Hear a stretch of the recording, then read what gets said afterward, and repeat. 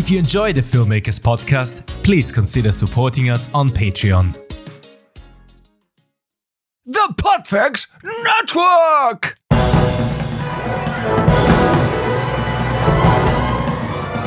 Hello and welcome to episode 281 of the Filmmakers Podcast. This is a podcast where we talk filmmaking, from indie film to studio films and everything in between. How to get them made, how to make them, and how to try not to humbly fuck it up. In our very humbly fuck it up opinion. I am Giles Alderson. I'm Dom Lenoir. We are filmmakers, and we are delighted to welcome on this week's episode the fantastic director of Disney Pixar's Lightyear, Angus MacLane. Woo! Woo!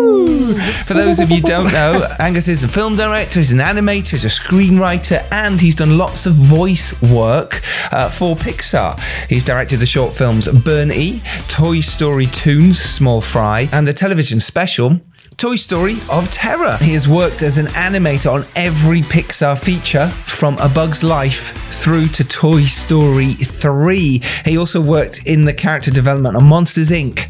and The Incredibles. His work on The Incredibles gained him an Annie for outstanding achievement in character animation. He co-directed the film Finding Dory, and this is his feature film directorial debut, Lightyear. It's a Toy Story spin-off. It's Lightyear. It's Buzz bloody Lightyear. I'm buzzed. I'm buzzing. What's the buzz about this? That's Buzz terrible. Believe it. Gosh, we had such a good chat with Angus. He was just brilliant. He was brilliant. He was so informative. He said, Giles, Dom, really good questions. Well, yeah. We don't get that very often. It's true. It's true. He talked about how he started out at Pixar as an intern. How he worked his way through the art department, the story department, and how having Brad Bird as his Gandalf was absolutely inspirational for him. He also talked about his first foray into directing and how he was able to do a short connected with Toy Story. I love this as well, Dom. He talked about why it's really important to learn every aspect of filmmaking, how it helped him massively as a filmmaker and an animator and a story creator to learn from the ground up. Like I say that, and that's helped him massively in where he is now. When you've got Andrew Stanton around you, when you've got Brad Bird around you, these are the people who made The Incredibles, who made Toy Story, who made these films that are so ingrained in our history. And now suddenly Angus is, he's worked with them for 25 years, and now he's also a leading light with Lightyear as well, which is leading light. It was there. It was there. He didn't need to. It was always there. I found this interesting as well. Why Buzz? What was so special about Buzz Lightyear and the tone? How do you keep the tone of the original, but yet give it its own voice? So it isn't the same. And I think one of the most fascinating things was that it was a personal story, completely personal to his own long crusade into animation. And also creating such a dynamic leading character as Buzz, and kind of really bringing him into his own as an original prequel story. And he has done that. I mean, me and you went to the VIP premiere screening, though it was at 11 a.m. and it was full of kids. So it was noisy screening, that's for sure. Yep. I haven't done one of those in a while. Those with young children, I feel your pain. Popcorn is noisy. Kids like to talk. And they do. But it was still amazing, wasn't it? It was still beautiful. Yeah, it was. Yeah. And it's a beautiful film. It is out this Friday. I think the team behind this have done a really incredible job to bring Buzz to life in its own life form. I thought it was brilliant. Really, really cool film. We also talked about why it's important to be an expert in the genre you are making. So let's say you're making an action film. Well, understand action films. In Angus's case, he's making a thriller. So he really got to grips with the thriller genre, and he has a brilliant bit of advice for filmmakers in there, and something called a bag of help. I think it's fascinating that he's basically taken, Pixar has a very concise storytelling mechanism that they sort of apply to certain types of movies that they do, and he had to kind of almost go into uncharted territory. That was a Buzz Lightyear little nod there. Yep. To explore the real thriller action space that he's kind of done in this film. It's pioneering stuff for Pixar. and for Buzz Kind. And also, he was a lovely bloke as well. He was really, really nice, and he enjoyed our ridiculous and sometimes overlong questions. How are you, Dom? I'm pretty good, yeah. Yeah? Still alive. That's good. That helps. So yeah, it's been a busy couple of months. Was in America. Nice film stuff. Doing filmy stuff. Good. Yep. Which is very exciting. But then that was straight into the Unreason shoot with the Shakespeare sisters, which was always tremendous fun. Which Giles did jump on, and then it was like basically straight into Cannes, and Cannes like a battleground of long hot days in the sun and long hard liver punishing nights of parties and networking. You make it sound... It's not a holiday. Yeah, you made it sound like a holiday. It's not though. It's really no, not. It's not. No, I mean, there are moments like I was there for a while this time, and I did sort of try and pace myself, because you can just blow yourself up. Going too hard for too long. But it is you're always running around, and you're sort of juggling a lot of people that want to meet, and a lot of different conflicting events, and it's it's a pretty intense period of time. So but I've been busy. It's knackering. Cannes is knackering. There's no question about it. You've got to pace yourself. You've got to prepare. Don't get too drunk at night. Otherwise, you just can't survive. It's too much. You can see it sometimes in people when they've burnt the candle too far at both ends, and the next day you're trying to have a conversation, they're literally it's like zombies. Yeah. And then it's not worth it. It's like you're not benefiting anyone, because you're not actually able to have a conversation. Mm-hmm. So it is about balance, for sure. It is, and Cannes is about the conversations. It was fascinating to watch people as the days went by, just staring into middle distance and just drifting off. And I've seen things, man. And you have to be on it, because you could suddenly meet someone who goes, "Oh, tell me about your project." You have to be on. You have to be. So you can't treat it like a jolly. You have to treat it as a work event where you're allowed to have a bit of fun. But not too much fun. But fun in the right way. Exactly that. I came straight off the back of Cannes, knackered, and went straight into doing this Ralph Lauren shoot, which was full on as well. Full on, really intense days and nights. It just didn't stop. It didn't let up. It's a fashion shoot, so it does. It's definitely all consuming. So yeah, I am absolutely battered. So it's nice to get a little bit of a window now where we're prepping the next films. Yes, can get my head back into those, because you need to sometimes when you're doing other jobs or you're at Cannes. It's very difficult to focus on the projects moving forward. So, and we're literally weeks away from locking 3-Day Millionaire, the whole film. So it'll be done in literally a couple of weeks. I'm super excited because so many people at Cannes were asking for it, and that's the good place to be. Showed them the trailer for 3-Day Millionaire, and they were very excited, and now we're looking forward to showing them the film. So that's good. It's very exciting. I've never made an animation. I wouldn't even know where to begin. Well, I would. So don't. I won't. It's not something that is on my bucket list. It's not something that I go, I must do this. But I tell you what, it would be fascinating. That whole 4-year period. I think one question I did want to ask Angus that we didn't have too much time with him, was how do you keep the concentration for 4 or 5? I mean, really, he's been working on this for 7 years, from initial idea. And how do you, when we're making a film, it's like, you get the stuff in the can, but animation, it takes much longer. And I think that's something that I'd love to know at some point. Dangerous, prolonged exposure to caffeine. Yes, I imagine. Just things take ages. It's like, could you just punch in on that shot? Yeah, no worries. 2 weeks later, hey, if you punched in on that shot, yeah. Still drawing the eyes. that was one of my favourite bits. when he had to superimpose glasses onto a character throughout a whole film, and then they told him they didn't want the glasses anymore. Take all that off. Oh my God, that's animation for if you. Only it had 20/20 hindsight. Hey, Dom, that's a good one. We're keeping that one in. Also, a couple of shout outs this week going to Alejandro Montoya Marin, whose latest film, The Wrong Guy, is screening at the Dancers with Films Film Festival this Wednesday, June the 15th. If you are in LA or nearabouts or fancy going to this festival, then please do go support Alejandro. He's a brilliant guy. His films that he's made so far have been incredible. I've seen the trailer for this one and it's brilliant. So if you're in LA, go to the Dances with Films Film Festival Wednesday, June the 15th, and go and see The Wrong Guy. Link to that is in the show notes. Also, a friend of the podcast, Mark Hampton, who I met recently in Cannes.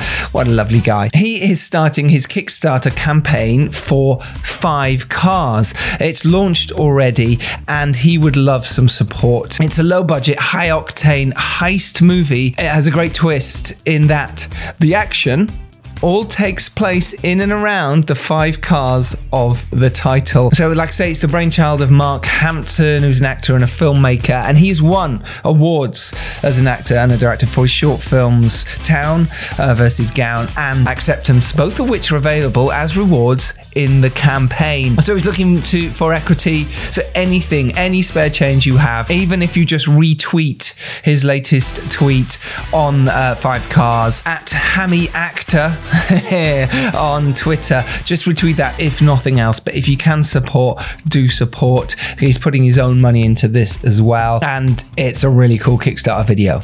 Link to that is in the show notes. Support if you can. Let's get to it, I suppose. Yeah. Right, this is the episode, myself and Dom Lenoir chatting with the fantastic director. Primo host. With the primo host, Dom Lenoir. We never did the primo host thing, did we? No. We never did that. No. Well, so you're saying you're primo host? I'm not saying I'm primo host. I think that the term was floated around. I would never self-declare myself as the primo host. I don't think anyone was floating that around, but you. I think you were floating it around. I'm pretty sure it was you that said primo, which means prime in Italian. So you've graduated from co-host to primo host? I mean, I'm not saying that. Right. No one else is. It was a conversation. Right. It was just a conversation. Just a general. So here I am. It was you that coined the term the primo host. I don't know if it was about you. whether it was a conversation with me. So well, here's me and primo host Dom Lenoir chatting with the fantastic director, screenwriter, animator Angus MacLane. He is the director of Disney Pixar's Lightyear. Sit back, relax, enjoy this chat. It'll blow you away. Hey Angus. Hello. How you doing? I'm good. You've had an amazing career. You know, your start, how it all happened, and leading up to Lightyear is pretty incredible. I suppose the first question is, were you always fascinated by animation as an art form within filmmaking? Was that something that drew you into filmmaking in the first place? It's hard to say. I don't think that I was animation obsessed, and I think I was film obsessed. And I really like to draw and make things. And then when I was about 10, my uncle gave me a book. It was the Disney Illusion of Life, first edition. And in the book, he inscribed, "May all your cartooning dreams come true." And literally was like a suggestion in a sense. It was like, oh, animation. I hadn't really thought about that. Mm-hmm. So I thought about being an animator, and at the same time, as I was in drama and I was in high school, I was always designing sets and building. I was doing a lot of industrial design type stuff, and just a lot of drawing, and somehow animation seemed to combine all the acting and the drawing and the artwork and all that. And so when I went to art school and I was going to be an animator, or I thought about being an animator, I was also maybe want to be a comic artist. But ultimately, it was animation that won out, which is really cool. What was the films that inspired you a bit then? Because you mentioned it was perhaps not animation at first. What were the films that made you, really think, okay, this is cool? What were the early films you really loved? Well, Star Wars was the first movie I saw in the theater. Probably the first movie I can remember seeing, and I was 3 years old.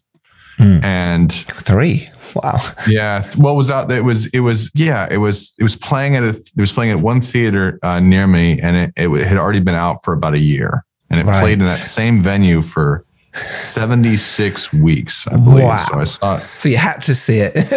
Yeah, you had to see it. And so I saw that, and that really changed. It sounds dumb, but it really changed my life. But I found that was not uncommon for people of my age at Pixar. It was very similar.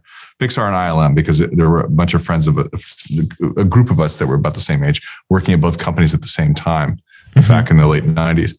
And so after I saw that, I was like, everything kind of changed for me. Like I really wanted to draw Star Wars, make Star Wars stuff, so like, and making things was always an important part of my childhood. My dad was a mechanical engineer and a sculptor. He's now retired, but we would make the vehicles. So we'd get my parents were students, and so we'd get like one figure, and then I'd make all of the things for it. And that was just what I got used to doing as a kid. You'd make stuff. So then Star Wars is the first one, but then every year it seemed like there was another exciting sci-fi action film. So then I would say probably Empire Strikes Back was pretty huge. And then Raiders of the Lost Ark was pretty huge. E.T., Return of the Jedi, Ghostbusters, 85, Back to the Future sort of maybe. And then Aliens was the next big, huge one. Right. Aliens really changed what I thought, because it was like Star Wars, but it was like real. Or Star Wars was all fake. Like that wasn't really going to happen. But Aliens could happen, which just kind of shows you my mindset at the time. So once I saw Aliens, I was like, maybe I really want to make movies. And so I'd make movies with friends, and we would kind of mess around just trying to make our own kind of stupid horror films or adventure pictures. And then I saw Toy Story when I was in college. And I remember seeing it, and then literally after the movie finished and going to a payphone and calling my parents and being like, this is what I want to do. I want to work at Pixar. So then I was working there within a year and a half, oddly. How did that happen? Because that is fascinating. Yeah. You finished your sort of design degree, if you like, and then it was, like you said, 6 months later, you're working for Pixar. Now, there's so many people out there who would love to work for Pixar. And obviously Pixar weren't, Toy Story blew up. So I imagine loads of people at the time were banging on the door going, hey, I want to work for Pixar. How did it work for you? It was really interesting because the time was a little different. Like you have to remember at that time, Disney was king. In fact, Lion King, all animators wanted to work at Disney. And I just don't think I was a good enough animal drawer. I didn't have good animal drawing. I don't think I was not going to get picked by Disney.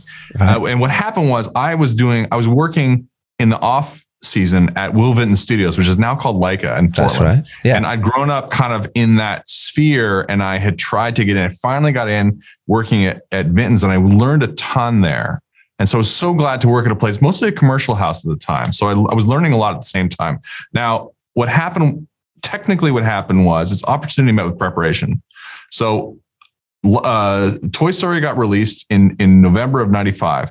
The following week, for some reason, a Pixar employee escorted the movie and showed it at my school, the Rhode Island School of Design. Wow. From that showing, a friend of mine got an internship. Like they were looking to see if students that weren't from CalArts, basically, if they could be taught the computer. So Scott Clark, he had worked there for 25 years. He was a supervising animator on many of the films, a fantastic animator. He got hired he was an intern.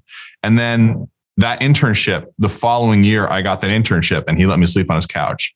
So it was just like the way that worked is I happened to get in when they were looking for people to do Toy Story 2 direct to video. So they really were kind of, the people that they hired were from a wide variety of backgrounds, not necessarily polished. But when I got to the training program, everyone else's demo reel was better than mine. I mean, some of the animators were like main animators on Nightmare Before Christmas. I just had my student film. There were other people's student films, and theirs are way better. But oddly, I think I'm the only one still working there in that whole training class, just by like hanging on. I thought early on in the TV show ER, there was Juliana Margulies was an actor. She was on the show, and she was in the very first episode. She was supposed to die off, but somehow they kept her around because they liked her. And then she slowly, as the years went on, became like a major player. And so very early on, I'm like, I'm just going to be Juliana Margulies. I wasn't here, I was never the star player, but if I can just hang on, maybe I can be substantial. So that's what happened. I started as an intern in January 97, and I got there a little early, so they didn't have anything for me to do. So they're like, well, we got this robot character for Toy Story 2, the Zurg. Do you want to do some designs for it? So it was the first thing I got to do was design or help design Zurg. And so now 25 years later, I'm still doing the same thing. So how do you get from being an animator? Because a lot of our listeners are in film and they don't have that experience in animation. How do you get from being an animator up to learning to direct animation or even getting that opportunity? Like, how did you sort of make that transition? Well, there was a long road too. I got there, I was an intern in animation. And at the same time, when I got there, I had applied to get the job and they had lost my portfolio. It was gone. And I'd spent all this time on this portfolio. Back then, you probably didn't have copies either, right? It was very much like you had your... Yeah, it was, I maybe had two, and it was a big deal to lose it. But then I got contacted maybe 4 weeks into my internship from the art department, and they wanted to meet with me, and they had stolen my portfolio. And they had been trying to contact me, but they'd lost, somehow my resume had gotten lost. So they basically were like, if you want to come work in the art department, you're welcome to. And I was like, well, I'm doing animation now. But what that allowed me to do was it just let them know that I had some versatility in their eyes. So at that time, it was a little more, the studio was like 160 people.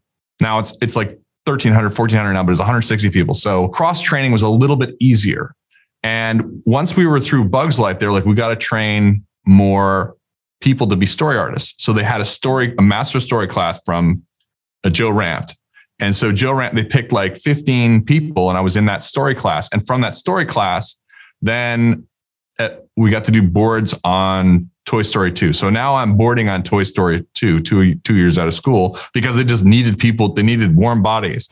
And then I moved on to Monsters, and I started doing storyboards for Monsters. Now, at the time, it was a lot of like assistant work, which meant cutting things out and gluing things on paper. It was pre-digital, and they would videotape each image for like 10 seconds, and they'd cut it together that way. And so, like, for example, there was a period of time when Sullivan had glasses on. And so I had to like draw glasses on every frame and like glue them onto Sullivan. And they photographed them. And then they changed the story where it didn't have glasses. So I had to go and like take all the glasses off and like redraw his eyes and like white out everything. So it was that kind of stuff. So now, turn of the century, I'm doing boards and animation. And basically I'm busy year round because I would just go to each thing. After boarding, I would go to start developing the animation pre-production, which is a rather unsung art of working with characters and technical to build the characters and understand why they work. And once I figured that on Monsters, I jumped a little bit to Nemo and did that and some animation setup. And then I went to Incredibles. So I was on Incredibles for 3.5 years. And that was the best education because Brad was really, just at that point, he was like Gandalf the Grey. You know, he was going to take the little hobbits and help them get to Mordor or whatever. And we learned all this stuff from Brad about animation. Like the animation level after that movie went up tremendously because he was applying a lot more specific animation techniques that he'd learned from his years at Disney. And so I did character setup there and animation. And then after that movie, I should say I did do some directing, some little spots here and there, but mostly now it was like full animation. After that movie, Andrew Stanton contacted me and wanted me to be a board artist for WALL-E because it was going to be a non-verbal film. And he wanted to see what an animator would board. And so basically from that, I was boarding then on WALL-E as like a main board artist where I'd only really done like junior or assistant work before. And then from that, I transitioned to be the directing animator on WALL-E. So I was on that film for 3.5 years. So now it's 2008 and I keep pitching ideas to Andrew about, we got to do this little welding robot. It was Bernie eventually. I kept pitching this, like, because you put it in the movies, like, why don't we do this as a short and you should direct it? I'm like, okay, great. And so I did that film. That was the first short film I did. And then after that, I did that. And then I kept doing some animation. It's some animation on Toy Story 3 and then directed Ken's Dating Tips, which is a little promotional thing. I don't know if you've seen that. That's like a series of shorts with Ken doll, which is a character that I helped pioneer the movement structure for. So basically, because I had worked with Andrew then, I did some shorts. I did the Toy Story tune Small Fry, and then that turned into Toy Story Terror. So I would say I got a chance to do Like at every stage of my career, I was given the opportunity and I had to do something that was just a little bit outside of my comfort zone. And so after that experience, I got eventually hired from Andrew to be the co-director on Finding Dory, because he'd really been my mentor and I'd learned so much from him. And then after that, I came to this. So it was a very gradual learning process. And I will say it's very unique. I think I'm the only one that's done all of those things. So I was very fortunate to get to do all of those things, but it took a very long time. So you've mentioned a lot of the storyboarding side, but in terms of like the story development, and because I know like sort of Disney and Pixar, that they've got an incredibly tight system in terms of character, story elements, all that side.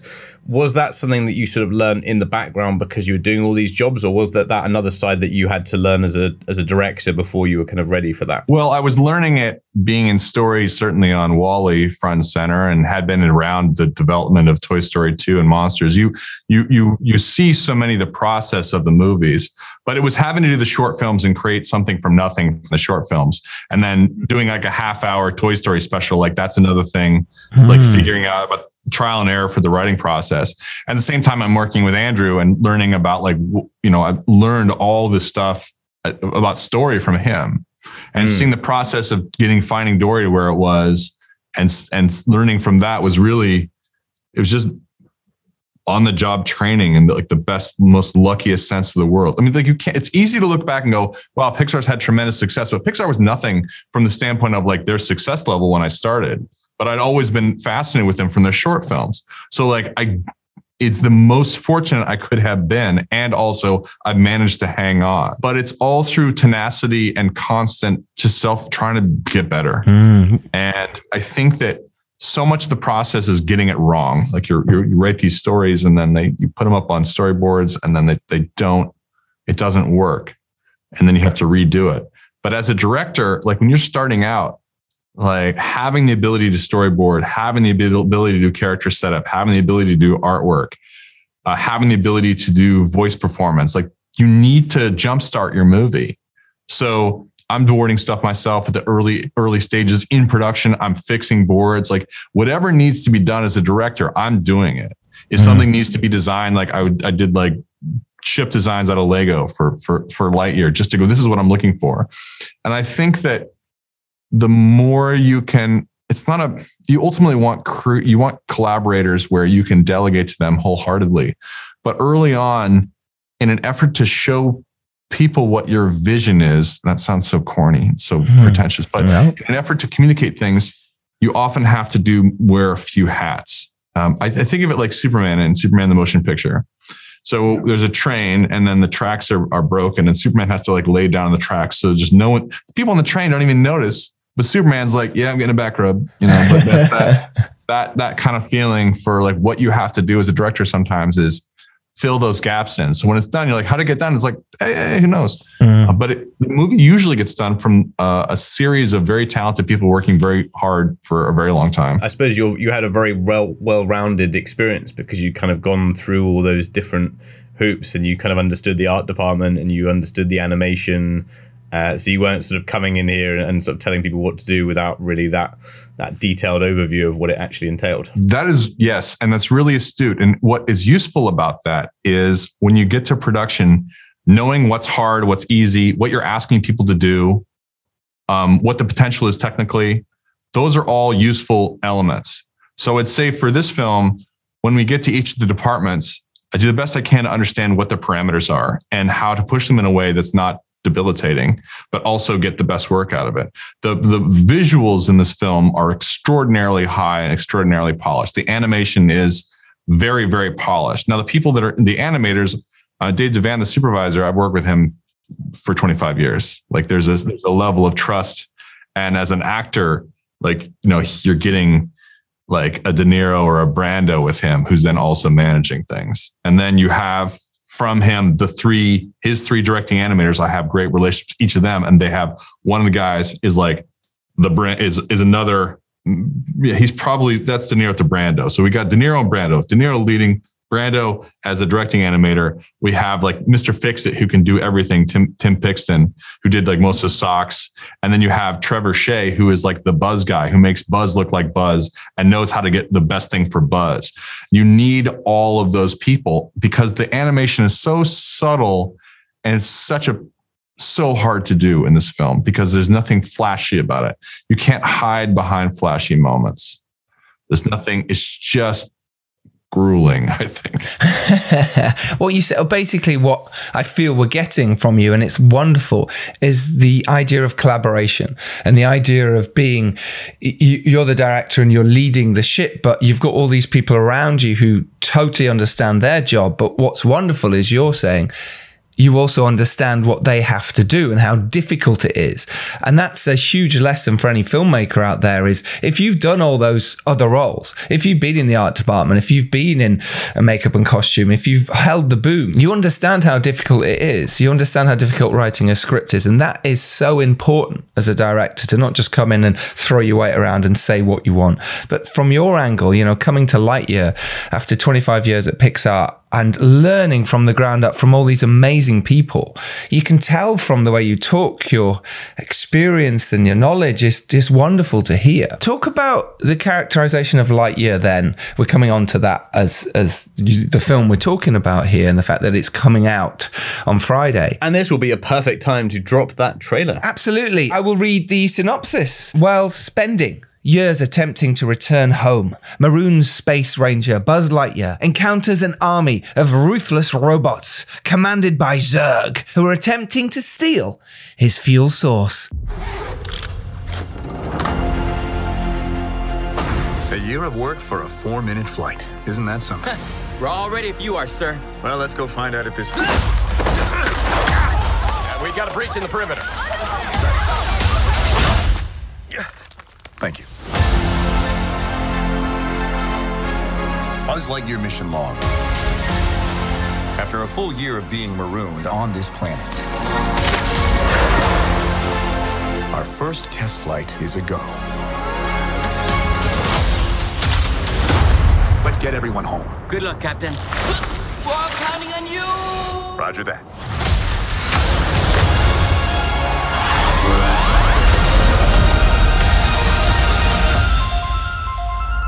There's a star waiting in the sky. Hello, Buzz. I am Socks, your personal companion robot. We'd like to come and We're being pursued by just a massive robot. waiting in the sky.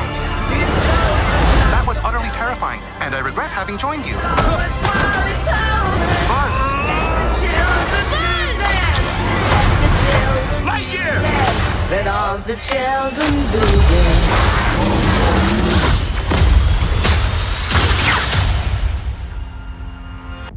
I can provide sleep sounds if you like. I have several options. Summer night, ocean paradise, whale calls. No. White noise is fine. Very well. Good night, Socks. Good night, Buzz.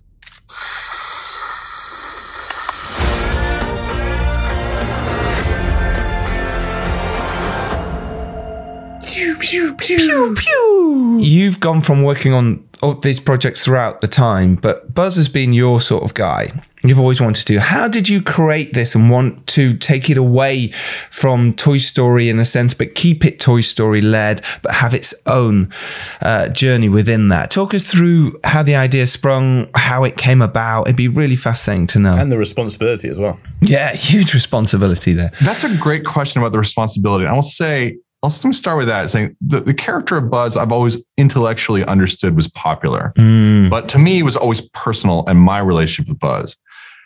To learn, certainly through promoting this film, how much it means to people is a little eye-opening. And I think it would be more intimidating if I knew that going into this. Because I always look at it as an artist or it's not a creator. I didn't create Buzz Lightyear, but it's more like as a someone who works very closely with that character. I've always related to Buzz. Buzz is a perfectionist. He's very much a company man.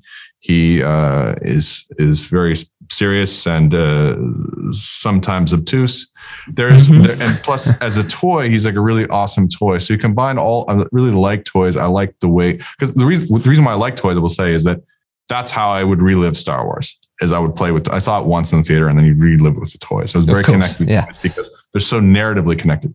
So for this film, I liked Buzz a lot. When I started, I worked on Toy Story 2, and I did the second Buzz Lightyear, who would do kind of crazy moves. The reason why he would do crazy moves is because I was a terrible animator. I could pose things, but I wanted to move from pose to pose as quickly as possible, and that would allow me to not have to do as much in-betweening, which was very hard for me to do. And I really didn't know what I was doing because I was learning on the job as quickly as I could. Right. So that movement structure was all based on my ignorance. Now, comparing that to the animation we're doing today is fascinating, and it's much more subtle. But at the time, it literally was, the medium was being invented, the medium of CG animation. There was 2D animation to learn from, but the tricks you would share with your coworkers, like, how did you do that? Well, you could try this. And there was a sense of discovery that was really quite exciting. So for Lightyear, I knew I wanted to tell the story about the backstory of Buzz Lightyear, but I never was satisfied with the way he was treated in his universe, because I always felt like it was all tongue in cheek and jokey. And the world that I imagined was much more like Star Wars, where like, oh no, the Force is real. This thing is real. And this is not, I didn't imagine sci-fi fantasy, but in like an Aliens or an Alien, or even the tone of like Raiders of the Lost Ark, like there is comedy, but it's not comedy that undercuts the seriousness of the world. One of the things that I learned from Brad Bird for Incredibles was he always wanted us to animate the characters in a way that they would be concerned for their own safety. And he cited probably first and foremost Sean Connery, but also Harrison Ford. Sean Connery in, say, Goldfinger, where he looked like he was concerned, like he might die. He was definitely like outmatched by Oddjob in Fort Knox, things like that. And a lot of this in the acting. And so you have to create everything in animation so that you believe it. And it's so much work because everything in the movie is created. You can't go and buy a prop. You have to build everything. So we're creating this world, and then you need to have the characters infused into that world and be concerned for their safety. And so I knew I wanted to have an action film and make an action movie along the tone of those movies that I grew up with. It's easy to go, yeah, we want to make another Raiders of the Lost Ark. Yeah, well, they've been trying since 1981 and no one's done it. But at least that's the thing to shoot for as far as a tone. Or like, wouldn't it be great if you could have a movie like that? Right. So at least knowing that's where we're going, and then going, well, then selling the idea, why don't we just make the Buzz Lightyear movie?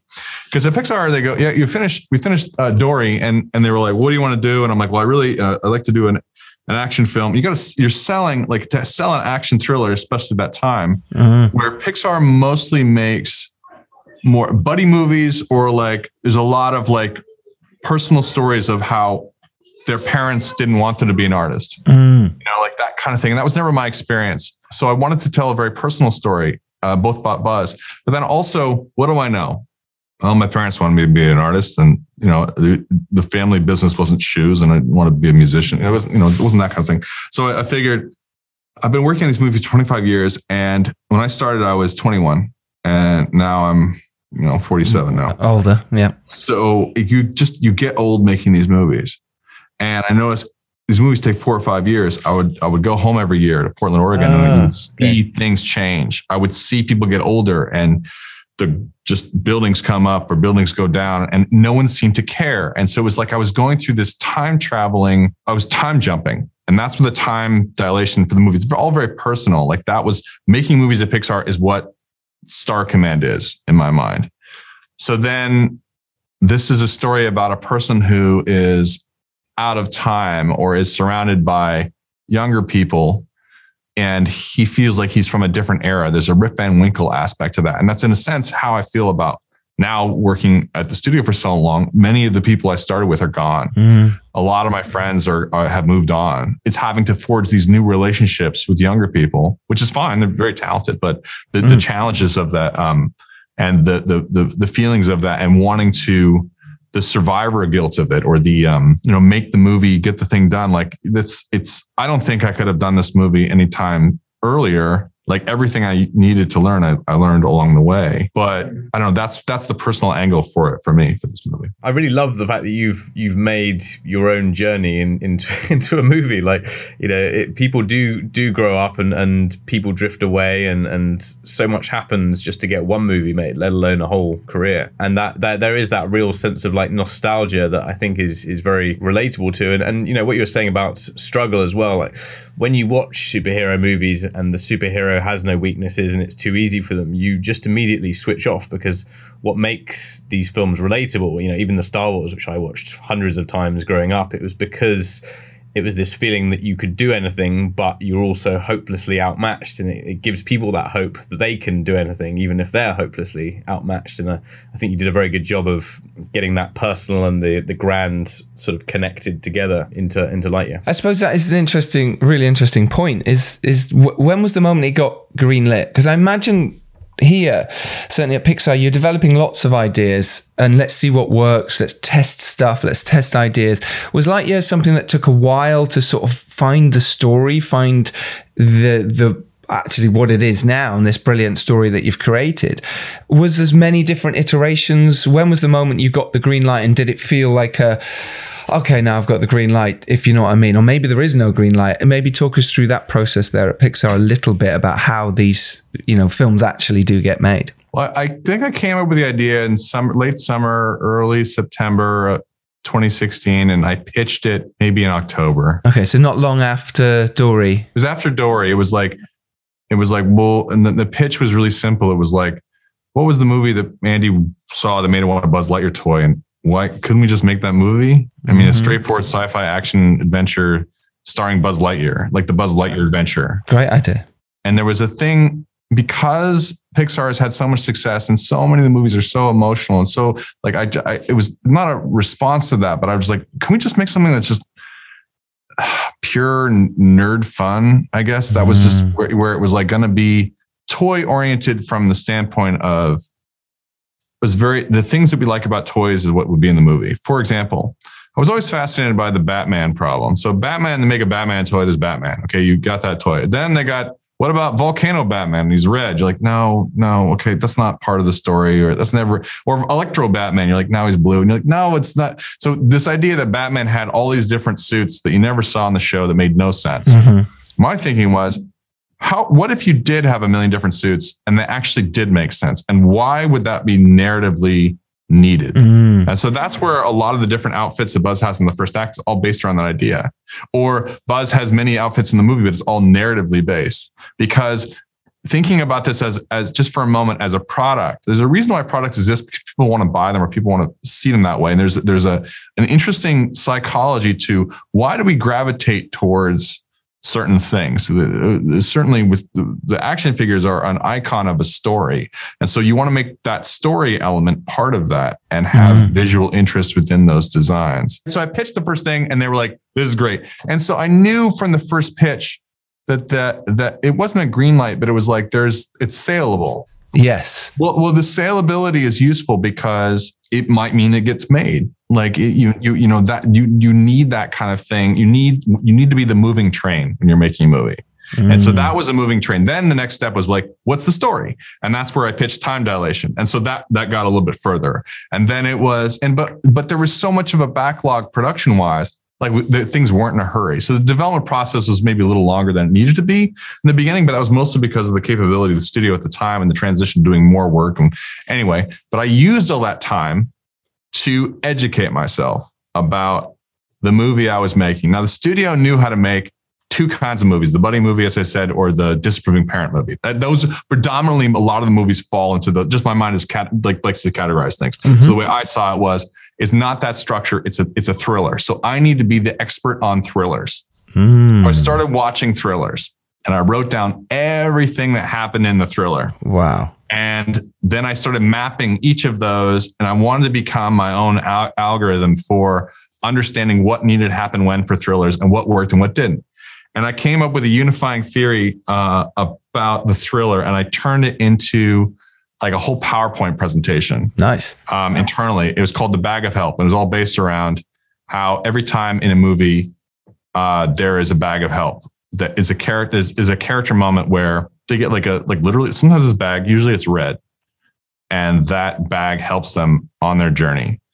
To wit, in Born Identity, he goes to the bank, he gets his passport, and he's got that whole safe deposit box. He pulls it out in a red bag. I mean, this is like, it's everywhere. Once you see it, you can't not see it. So I started seeing The Matrix for the thriller. And I started like quantifying all this stuff because I knew if I knew it better than anyone, that was going to be my defense when they go, what about this? And I would stop me from getting pulled off into making a structure of what was familiar for the studio. That's the only thing I had. I had to know that. I had to understand it for myself. You became the pioneer. Yeah. Well, I needed to know it so that I could understand it because I needed to educate myself because I was not familiar with those as much as I could have been. So I would recommend that if there's any filmmaker that wants to understand what they're making, is watch a bunch of those movies, write down everything that happens, and stuff will start to occur to you of the rhythms and the things that happen. Now, that only gets you structure. It doesn't get you narrative emotional drive, which is separate. So just like Radio Raheem has the love and the hate, you need to bring it with structure and also emotional hooks. The structural understanding can help guide you figure out what's superfluous in your story. But your emotional hook is what's most important. And how did you find that then within, Lightyear? Well, the emotional hook was really, I wanted to be based around this feeling of the dangers of nostalgia. I feel like so much of my stuff of my youth now culturally is being mined for nostalgia without any new context or any new comment. It's often shown as a way to have connectivity, but without any context. And it's often to the detriment of the thing that's used to show. Like it kind of cheapens everything. It's like hearing a favorite song in like a detergent commercial. So you recognize it, but it doesn't give you anything new. And somehow not anytime you hear the song, you're like, oh, detergent. So that was really, that was what I wanted to say, was about nostalgia and the dangers of looking back and looking forward. And then the details of it would come into play. One of the biggest challenges we had was that Buzz was going to be surrounded. I always wanted Buzz to have this meet. Buzz gets a family. It was always the idea. And Buzz is going to meet these new people. Well, he doesn't meet them till late in the movie. And we have so much setup in the beginning to tell the time dilation. So there was just a lot of exposition, and then you needed to have connectivity. And ultimately, the solution and the emotional hook for the movie was Alicia. And Alicia was many things. What Alicia solves is a sense of nostalgia, or at least the past, or is the emotional hook of what he's missing. And so we solved that problem in different ways in the past. But once we came up with Alicia, that was really our key. And so, yeah, it was basically Jason Headley, the screenwriter, and I was directing, and we would come up with, there was a bunch of stuff when he came on, and then he helped codify with the Turnip and Alicia. And so it's a long process. It really isn't recommended for anyone that isn't completely obsessed. I think, or most filmmakers are completely obsessed. I think that's how we get through it, right? I think that's how we do it. But I think what's so lovely about Pixar, and especially reading the books on Pixar as well, is that you're all kind of this wonderful team and you all help each other. So let's say yourself and Jason, you are there writing the script, and then you'll bounce ideas off everyone else at Pixar, and they say, well, no, that doesn't work with that. So you've got this wonderful team, which a lot of filmmakers don't have most of the time, especially if they're writing it on their own. That must be a real benefit, right? To know that you have these other people, or is it sometimes you just want to get on with it? I don't know. Talk us through that. Well, the other people we're human. I mean, it's a big happy family. At the same time, you want to be the sibling that's doing well. Right. Sure. You're showing it, but you're really like, that's just your first audience. They're going to tell you, their job is not to tell you did a good job. Their job is to tell you what you did wrong. And so you need to, in effort to succeed, you need to surround yourself with people whose opinions you trust, who are invested in your success.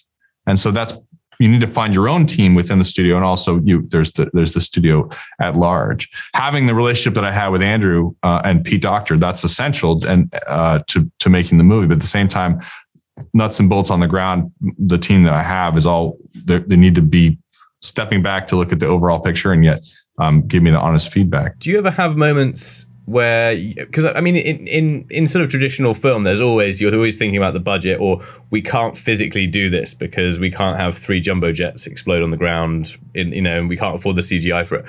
What are the limitations of like making a movie like this? Were there things that you've wanted to do which physically couldn't be done, or were just pushing the budget too much, or would have taken too much time that you had to sort of reimagine? Yes is the short answer.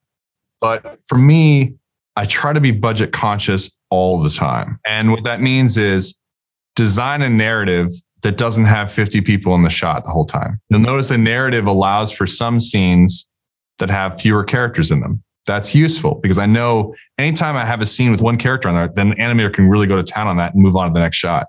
So like the idea of budget and scope is something like, I'm trying to give you something like think of it like a Western town set where you have the facade of something. It looks like a whole town, but it's not really built out. So the whole time you're trying to find a way to maximize the budget. That's a constant struggle. You need to figure out how to choose your, it's like a spaceship. You're like diverting your shields to your phasers. I mean, a good example of something we couldn't do is like in the time montage, I would have liked to have different Ivan consoles plugged into like different shapes. Like that's a very time consuming modeling problem and shading problem. And in the art book, you can see some of the designs of the other consoles. That was not something that ended up being worth it for the movie. It's little things like that. But ultimately, everything was designed to fit. And at every stage, we'd say for effects, a lot of effects in the movie, more effects in this movie than any film Pixar has done to date. Now, what we would do is I would sit and watch the sequence with the lead, the Bill Wattrell and Rochelle, who were the supervising effects person and the manager for effects. And we talk about what was most important. Things can get expensive. Like if you're walking through fog and the fog is wafting around the character, that's going to cost money. Would you rather have that or like a laser blast and explosions? Like, well, the audience is going to want the explosions. So let's spend the money on that. So you're always doing that. And that's just the reality of it. Like the movie has a fidelity to it because of the compromises that we made. And we put the money on the screen and there are places, there's some seams that if you're really looking, you could see, but we tried to maximize everything so that it's on the screen. Amazing. And it's totally worked. It's a brilliant movie. You should be very, very proud of what you've achieved. Honestly, I can't wait to see what you do next. It's a joy. And I think what's great is you've taken sort of Pixar, like you say, in that different direction. You've pushed that envelope and it's very impressive. So well done. Angus MacLane, thank you so much for your time. Yeah, thank you so much for the chat. Great questions. Yeah, no problem at all. We'd love to chat more with you. And next time we will, for sure. We'll demand that. But again, thank you for your time. Thank you. Thanks so much. So there we have it. That was Angus MacLane. What a guy he was, right, Dom? What a guy. He had so much knowledge for us there, for you guys to learn. I thought that we could take so much of that into non-animated feature films. Is there a word for them? Live action. And you can take that into your live action feature films. Of course you can. I really enjoyed that chat. I could have chatted much longer with him. And apologies, it's a shorter episode, but he's a busy man. And sometimes... So are we. So are we, actually.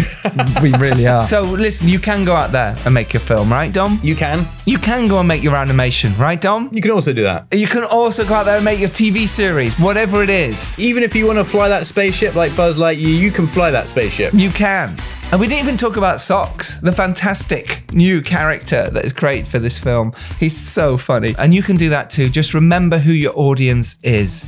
Be prepared. Write your script to the best of you can and share it with your friends. As something I felt we learned from Angus there was collaboration is key. What I feel is lovely about this podcast, and someone like the primo host like Dom is, I can share my work with him and he will read it and give me feedback straight away, and especially with the films we make, he will watch them.